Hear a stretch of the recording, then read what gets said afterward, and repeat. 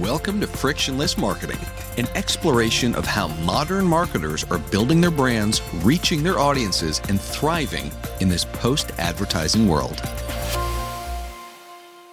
Jen Say is the global brand president at Levi Strauss & Company, where she's responsible for marketing, design, merchandising, and brand experience. Jen has been with the Levi Strauss Company for more than 20 years, holding a variety of leadership positions within the marketing, strategy, and e-commerce teams. In 2013, Jen became the global chief marketing officer for the Levi's brand, and in 2018 was appointed senior vice president and chief marketing officer, overseeing marketing for the company's portfolio of brands. Jen has been named one of Ad Age's top 40 marketers under 40, one of Brand Innovator's top 50 women in marketing, Billboard magazine's top 25 most powerful people in music and fashion, the receiver of the CMO Social Responsibility Award, and she was featured on Forbes' CMO Next list, 50 chief marketers who are redefining the CMO role. Jen has a very interesting backstory. As a child, Jen led an intense life of dedication, challenge, and competition. She won the U.S. National Gymnastics Championship title in 1986, less than 1 year after having suffered a devastating injury at the 1985 World Championships. As a result, the U.S. Olympic Committee named her Gymnastics Athlete of the Year. Jen retired after 8 years on the national team and went on to study at Stanford University. In 2018, Jen released a memoir called Chalked Up, which became a New York Times ebook bestseller. This book detailed her triumphs and struggles within the world of competitive gymnastics. Jen's book led to her producing a Netflix documentary about the investigation and ultimate conviction of Larry Nassar and the decade-long abusive culture of USA Gymnastics. This was a pretty wide-ranging conversation, and Jen really over-delivers on the leadership advice here. She focused a lot on how climbing the corporate ladder is not always a recipe for success in corporate America, and how Levi's weathered the storm of COVID-19, as well as the keys to establishing an authentic company culture. Here, without further ado, is Jen Say in conversation with Lippy Taylor CEO Paul Dyer. This is Paul Dyer with Lippy Taylor. I am joined here today by Jen Say, Global Brand President at Levi's. Jen, thank you for joining us. Thanks for having me. I'm glad to be here. So, Jen, I wanted to start out, if it's all right, by talking about career progression for a minute, because you said to me something that stuck. You said you have to think about career growth less like a ladder and more like a jungle gym, which sort of implies cutting yourself some slack for, moving around, bouncing back and forth and things like that. But you also are somebody who has been named Athlete of the Year by the U.S. Olympic Committee. You have appeared on Good Morning America in support of the best-selling book you authored. You've been on Forbes' list of top CMOs, and you've spearheaded a growth trajectory for Levi's that delivered the brand's first multi-year period of growth in 2 decades. So your career sounds more like a rocket ship and less like a jungle gym. So what say you to that?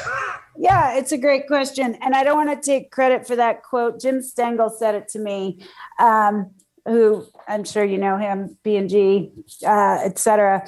I was sort of describing that we shouldn't get obsessed with sort of forward or upward momentum or a particular job that comes next, but we should, or at least I have focused on always finding work that's interesting to me, that's fun, that expands my knowledge base. Sometimes is maybe a little scary because I don't know how to do it.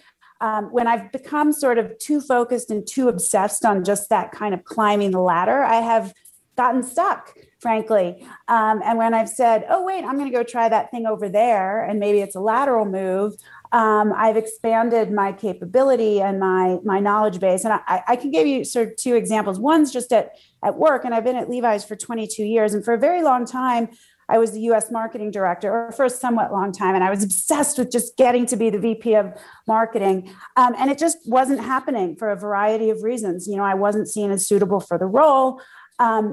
And I just was like blooding myself trying to get that job, and it just wasn't going to happen. And at one point, someone offered me a job in another group in strategy, and I didn't have the typical sort of profile for that role. I hadn't gone to business school. I didn't work at a consulting firm. And so I felt like it was really outside of my purview, but I was like, okay, well, it's not working over here, so I might as well go try that. And it was absolutely a lateral, and it was sort of terrifying, but I did figure it out and I learned a ton. And at that point, because I'd broadened my capability, I did kind of go up much faster. So sort of the rocket ship thing. But another example I would use is, when I was younger, before I sort of started a corporate and professional career, I really wanted to be a writer and a filmmaker. I didn't want to be in this world.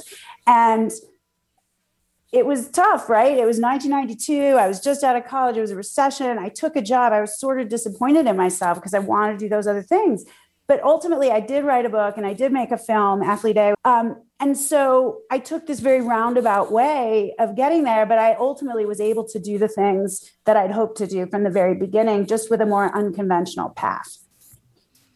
Well, it's very inspiring. The other thing that we maybe could dive a little deeper into, though, is your business success with Levi's as CMO and now global brand president, and taking a heritage brand that everybody knows and maybe even has an opinion about to begin with, right, and turning it into a growth brand. So can you talk a little bit about that? Sure. I mean, it's not a secret that we had a difficult run for a while. We hit our peak around 97, 98. That was the biggest in terms of revenue that we have been, and we haven't quite gotten back there yet, but I think we're on the road. And we just, I think I would say, lost touch with the consumer. We lost touch with the marketplace dynamics. We got a little lazy, is that the right word? Or sort of overconfident, I would say. And we failed to evolve, and it was a good 10 years that we really sort of failed to address the changing marketplace, and I think rested on our laurels a bit too much. And then, a fire was lit. It was Chip Bergh, our CEO, started, I think, around 2011. And, we were certainly a heritage brand, a heritage company, in danger of not making it if we didn't get really serious about focusing on the consumer, figuring out what was our sort of unique advantage in the marketplace, getting really clear about who we are and what makes us appealing. And we are sort of a love brand, even at our worst and our toughest times, there are just these people that are such fans of the brand. And I would include myself in that since I was a young child. And so we needed to just sort of stop worrying about not being cool or being too old. And we needed to be ourselves. I mean, it's advice you would give your child in a sense, and when we could do that and really tap into the heart of who we are, which the folks that loved us already knew, but sort of expand that idea to more people around the world, and apply it to both our products as well as our communication, we did start to see first slow growth, and then it picked up speed as we built momentum. But it really was a partnership between product and our head of design and communication, because those two things have to work in perfect unison. Mm-hmm. You've also talked a lot about being a company with values and values-led leadership. And how when consumers share your values, you can build these lifelong connections, and the role that plays in the way they feel about a brand like Levi's. So I'm wondering, can you talk about maybe how those values have influenced or even defined the way you've shaped this new relationship or rejuvenated relationship you have with consumers? Sure. I think we've always been a company that's operated with the motto of profits through principles. So we have always tried to do the right thing, first for our employees, then for sort of those in our universe, supply chain workers, et cetera. And then for our fans, it's sort of concentric circles. We have not always succeeded. No person, no business is perfect, but that is the aspiration. And I think there's some fairly remarkable moments in our history that demonstrate that. The integration of factories in the South before the law required it. In 1992, we were the first Fortune 500 company to offer same-sex partner benefits. So these are actions, that real actions that affect the lives of our employees.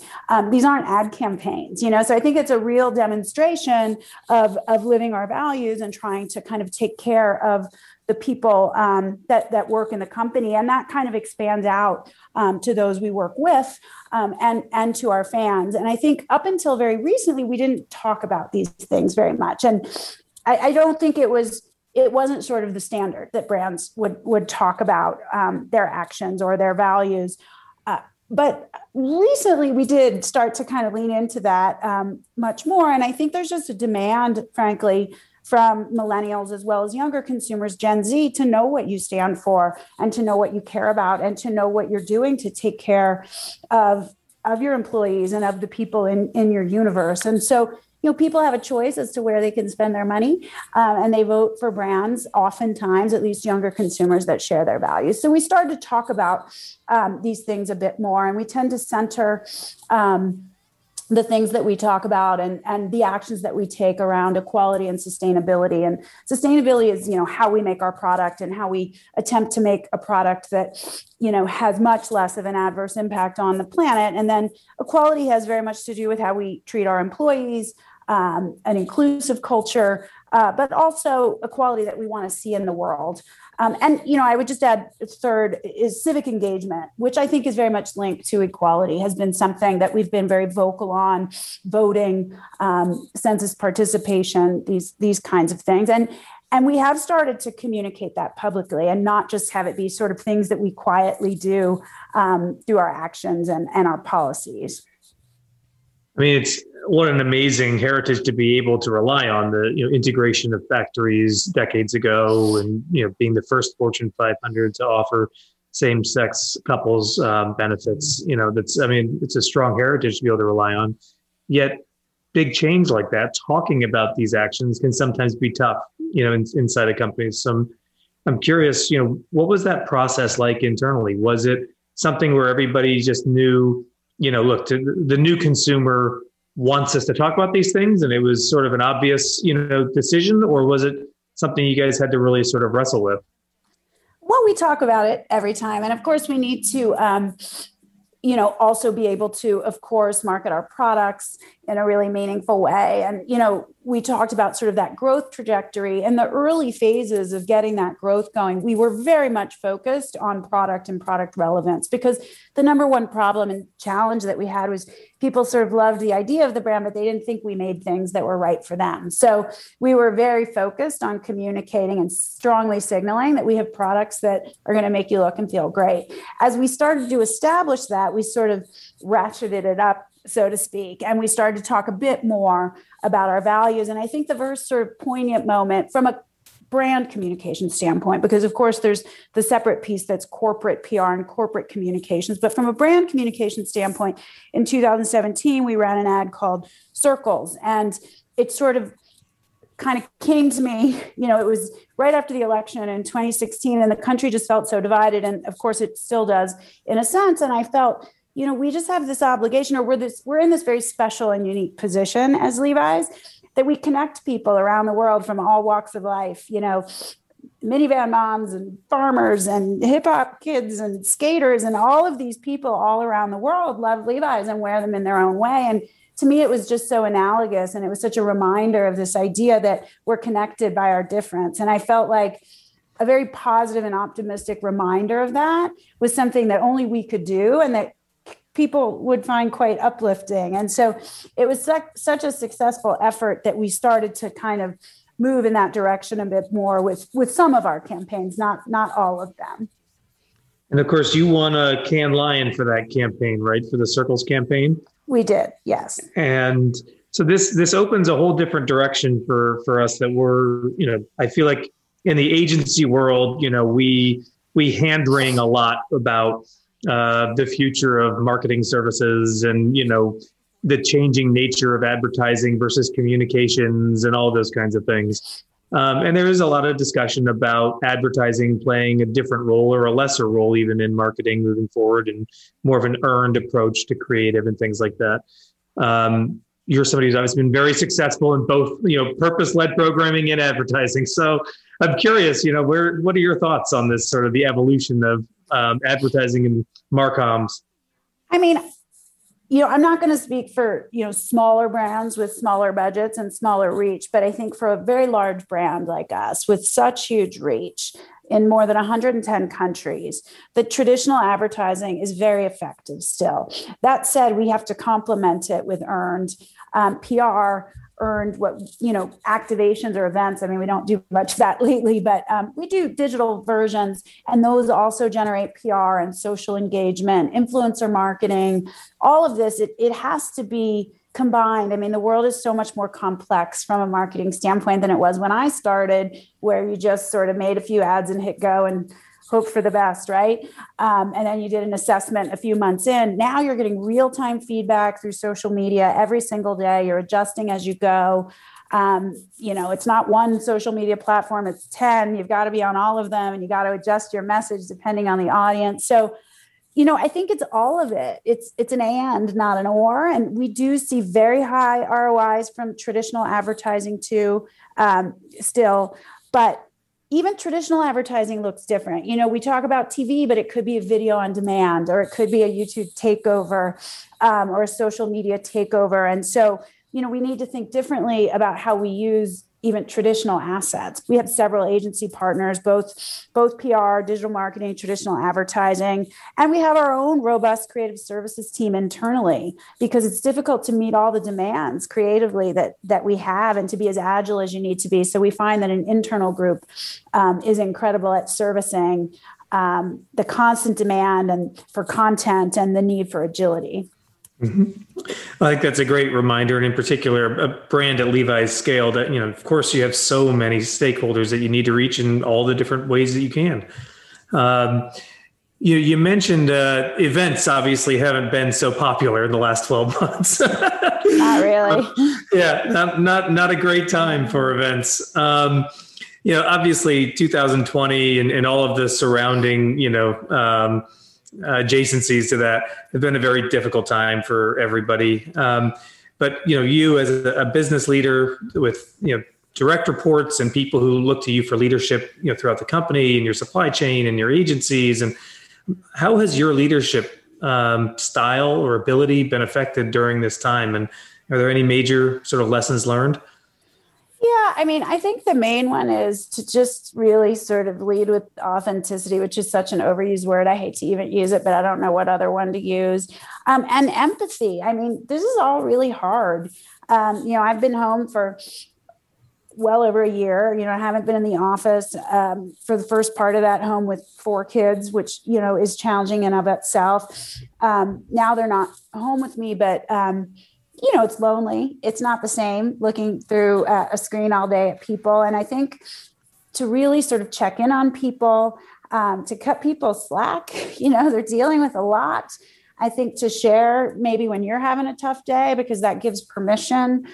I think this sort of idea of a leader that kind of always has it all together and that is sort of, commanding from up high, it just can't work in this situation. I don't know that it ever truly worked, but I think, that would be the main thing, is just sort of really leading with empathy, encouraging folks to take care of themselves, telling them to take a break in the middle of the day. You could go all day like this, zooming away, and it really does get to you over time. Being flexible with people. I think, that would be it. And I would say that was kind of my style before, but it's just intensified now. So you used the A word, authenticity. I know, it's so overused. Such a cliche. It's a good word though. I mean, it is a good word, but it's something that, I've always struggled with also when you see, people holding like authenticity workshops, that seems... it doesn't seem like it's possible to teach someone to be authentic. It seems inauthentic. It sounds very inauthentic, right? But I'm curious, when you think through that lens for the brand now, so that's, for you as a leader, and it came across as being very authentic. But when you think through the lens of the brand and telling an authentic story and, trying to connect with so many different audiences, you mentioned, like just off the top of your head there, skaters and moms and, everybody in between. And, how is it that a brand can manage to be authentic to so many different people? Yeah, that's a great question.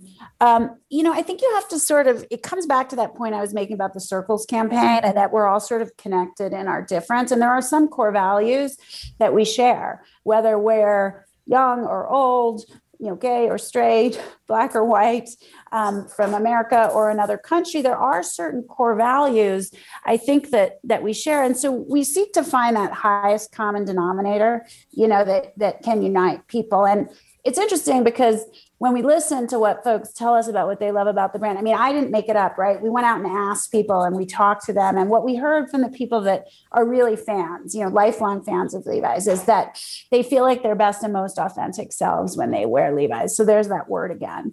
And not authentic in the sense that they're sort of at home on the couch, watching Netflix and eating Cheetos, which I like to do also, but authentic in the sense, the best version, like the one that is ready to go out into the world and, kick butt and take names. They feel confident and they feel like they can be themselves, not like they're putting on a shield of armor to be somebody else. And we hear that consistently around the world, whether it's sort of boomers who've been wearing 501s their whole life, or, a much younger kid who may like our loose jeans, for instance, which is kind of the newer, more trendy fit. And so kind of focusing on that value of authenticity and self-expression, expression of who you are authentically, which hopefully you don't need a workshop to determine, is uniting. And it allows you then to kind of tilt that in various directions, depending on who you're talking to, right? Whether it's a loyal consumer that has worn Levi's their whole life, or whether it's someone new, it's a shared value in a sense. And we hear it from Shanghai to Chicago, honestly. What that might look like or present like in terms of how they wear it and what they do could be very different, but that internal value is the same and it's shared. It's interesting. You mentioned that point, though, about sort of cultivating authenticity. I spoke recently to a business school class at NYU, and one of the questions was around how do you build your personal brand, which I know is a very popular question. And it's sort of confounding to me. Like, I don't think about that. I just try to be the best person I can be that will make myself proud, that I'll be able to sleep at night with what I've done and how I've treated people. So I'm not sort of much concerned about what my brand is, but if I am true to myself, then I suppose I will have one, as a human. But I think the best thing is not to focus on the output, but the internal piece of it. That's my authenticity workshop there in a nutshell. Yeah. And I think, it makes a ton of sense. And it's, I think it's setting a great example for the people in your organization, obviously. And one of the discussions that's really come to the forefront in the wake of George Floyd and, the last year has been enabling or empowering people to bring their whole true self to work. Right. And it sounds like you're really modeling that for your team, at Levi's. I try to, and I think that's really, really true. And I am the executive sponsor of our Black ERG, and we talk about this a lot. And, from day one, when we formed this employee resource group, we set clear goals for ourselves. And, there were very sort of quantitative goals around representation within the company, throughout all levels, but also at the leadership level. But then there was this sort of softer goal around belonging and engagement, and everyone feeling that they could be themselves. And if something was really sort of weighing on them, they could bring that to work and they could talk with their colleagues. And I think oftentimes members of our Black employee community did not feel that way before. There were sort of terrible things happening, before George Floyd, as we know, and that weighed heavily, and it didn't weigh as heavily on the white community. And so you had this divide. And so we really have tried to create this sort of community and also sort of education of those other folks, perhaps outside of that group. And that accounts for, all minority groups. Women often feel that way as well. Certainly, the Asian community of late is suffering all sorts of stress from the violence we've seen against the Asian community. And that's in San Francisco, a lot of it, which is where we are. And so how do you create this environment where people can communicate how they are feeling, can bring their whole selves to work? And I I don't suppose that sort of modeling that was kind of first and foremost on my mind. It was more just a realization that I'm better when I'm myself. So perhaps it was selfish, you know. But as I moved up, I did also realize sort of very overtly that as a leader, if you behave that way, you can invite that from your team as well. But it started as more of a personal, almost requirement. You know, when we divide ourselves into pieces, we don't bring our best selves to anything. And I realized that, I don't know, probably too late, but I did realize it at some point. Well, that's a great theme. You know, you talked about what unifies all people, but then also just unifying yourself, you know, and bringing a unified version of yourself to everything you do.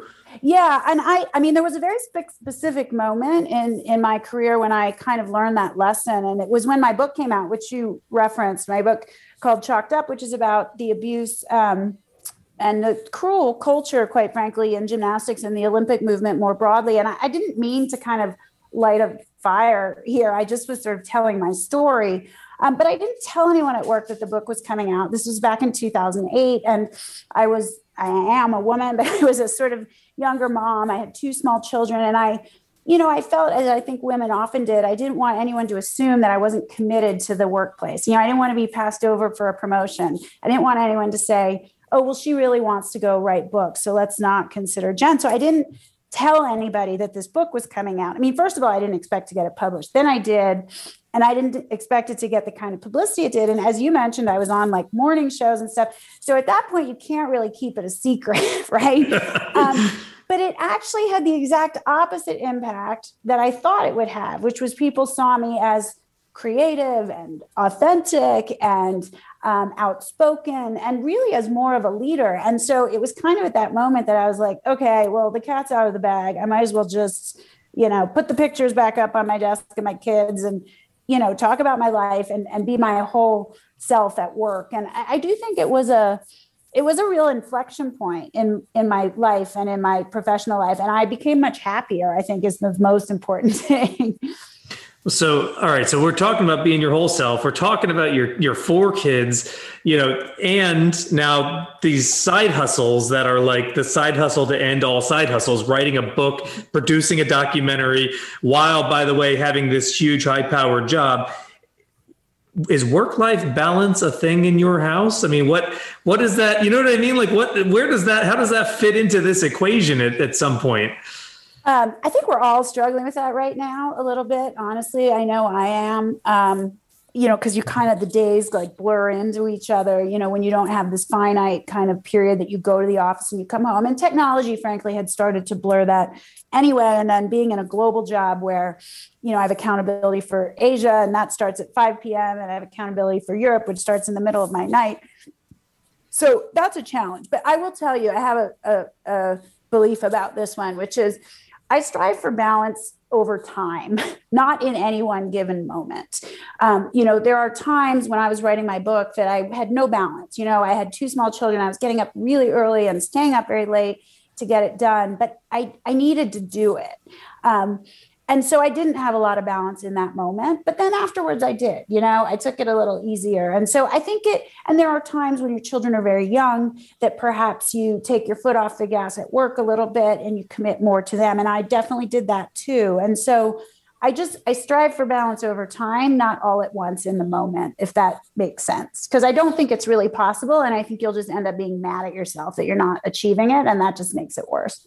I think it makes complete sense. And it fits with your theme of the jungle gym instead of the ladder, you know, and we talk at Lippy Taylor about ebbing and flowing, you know. Yeah, that's the right language. Yeah. So another thing, you know, you mentioned earlier, you know, being a woman, you know, in a leadership position and how, you know, in various sectors that's still rare.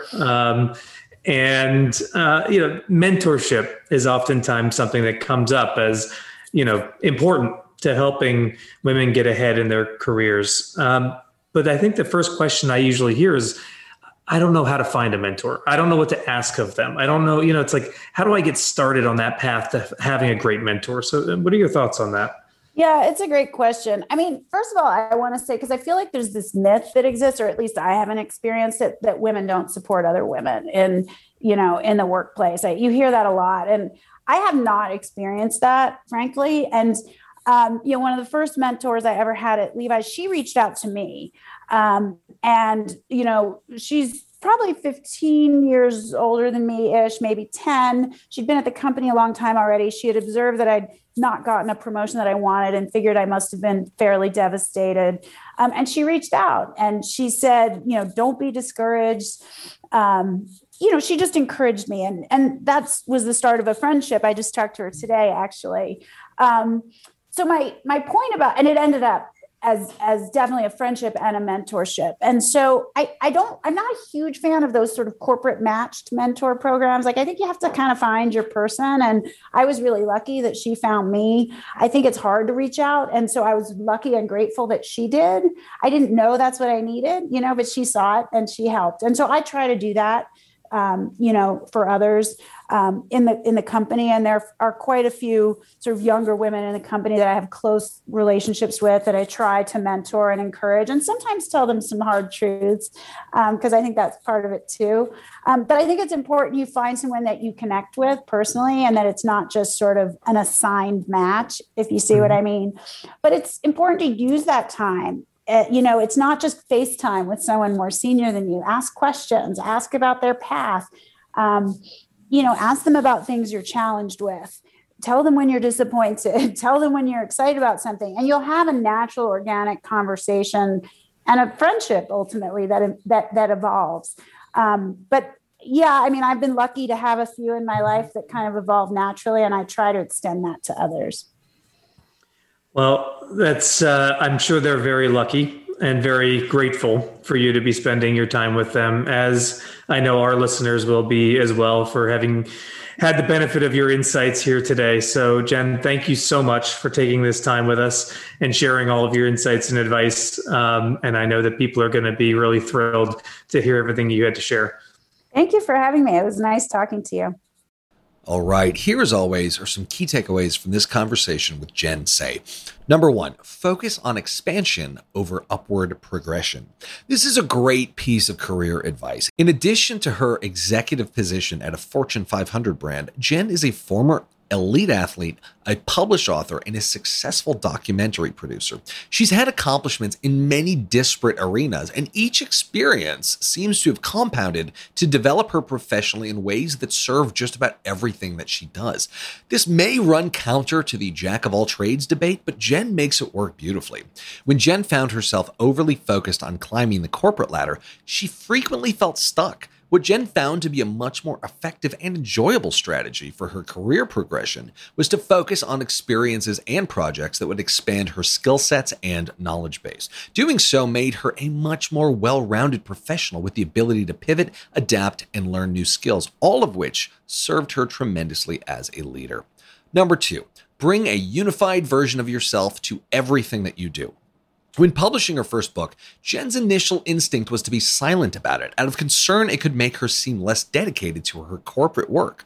As her book's popularity blew up and she began doing a robust amount of media interviews, ultimately she could no longer hide it.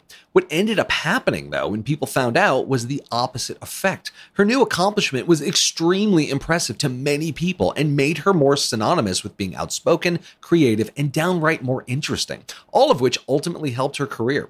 So if you're accomplishing a lot with your side hustles, don't hide them because they may just help feed your corporate career.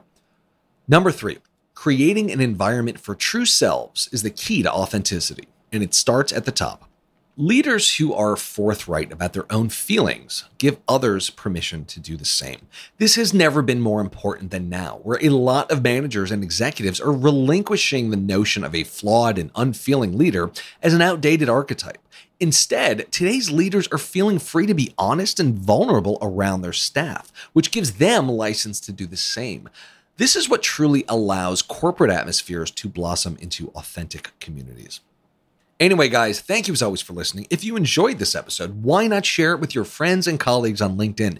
Don't forget to follow the show on Instagram at Lippy Taylor, that's LIPPETAYLOR, and to learn more about us, visit us at lippytaylor.com.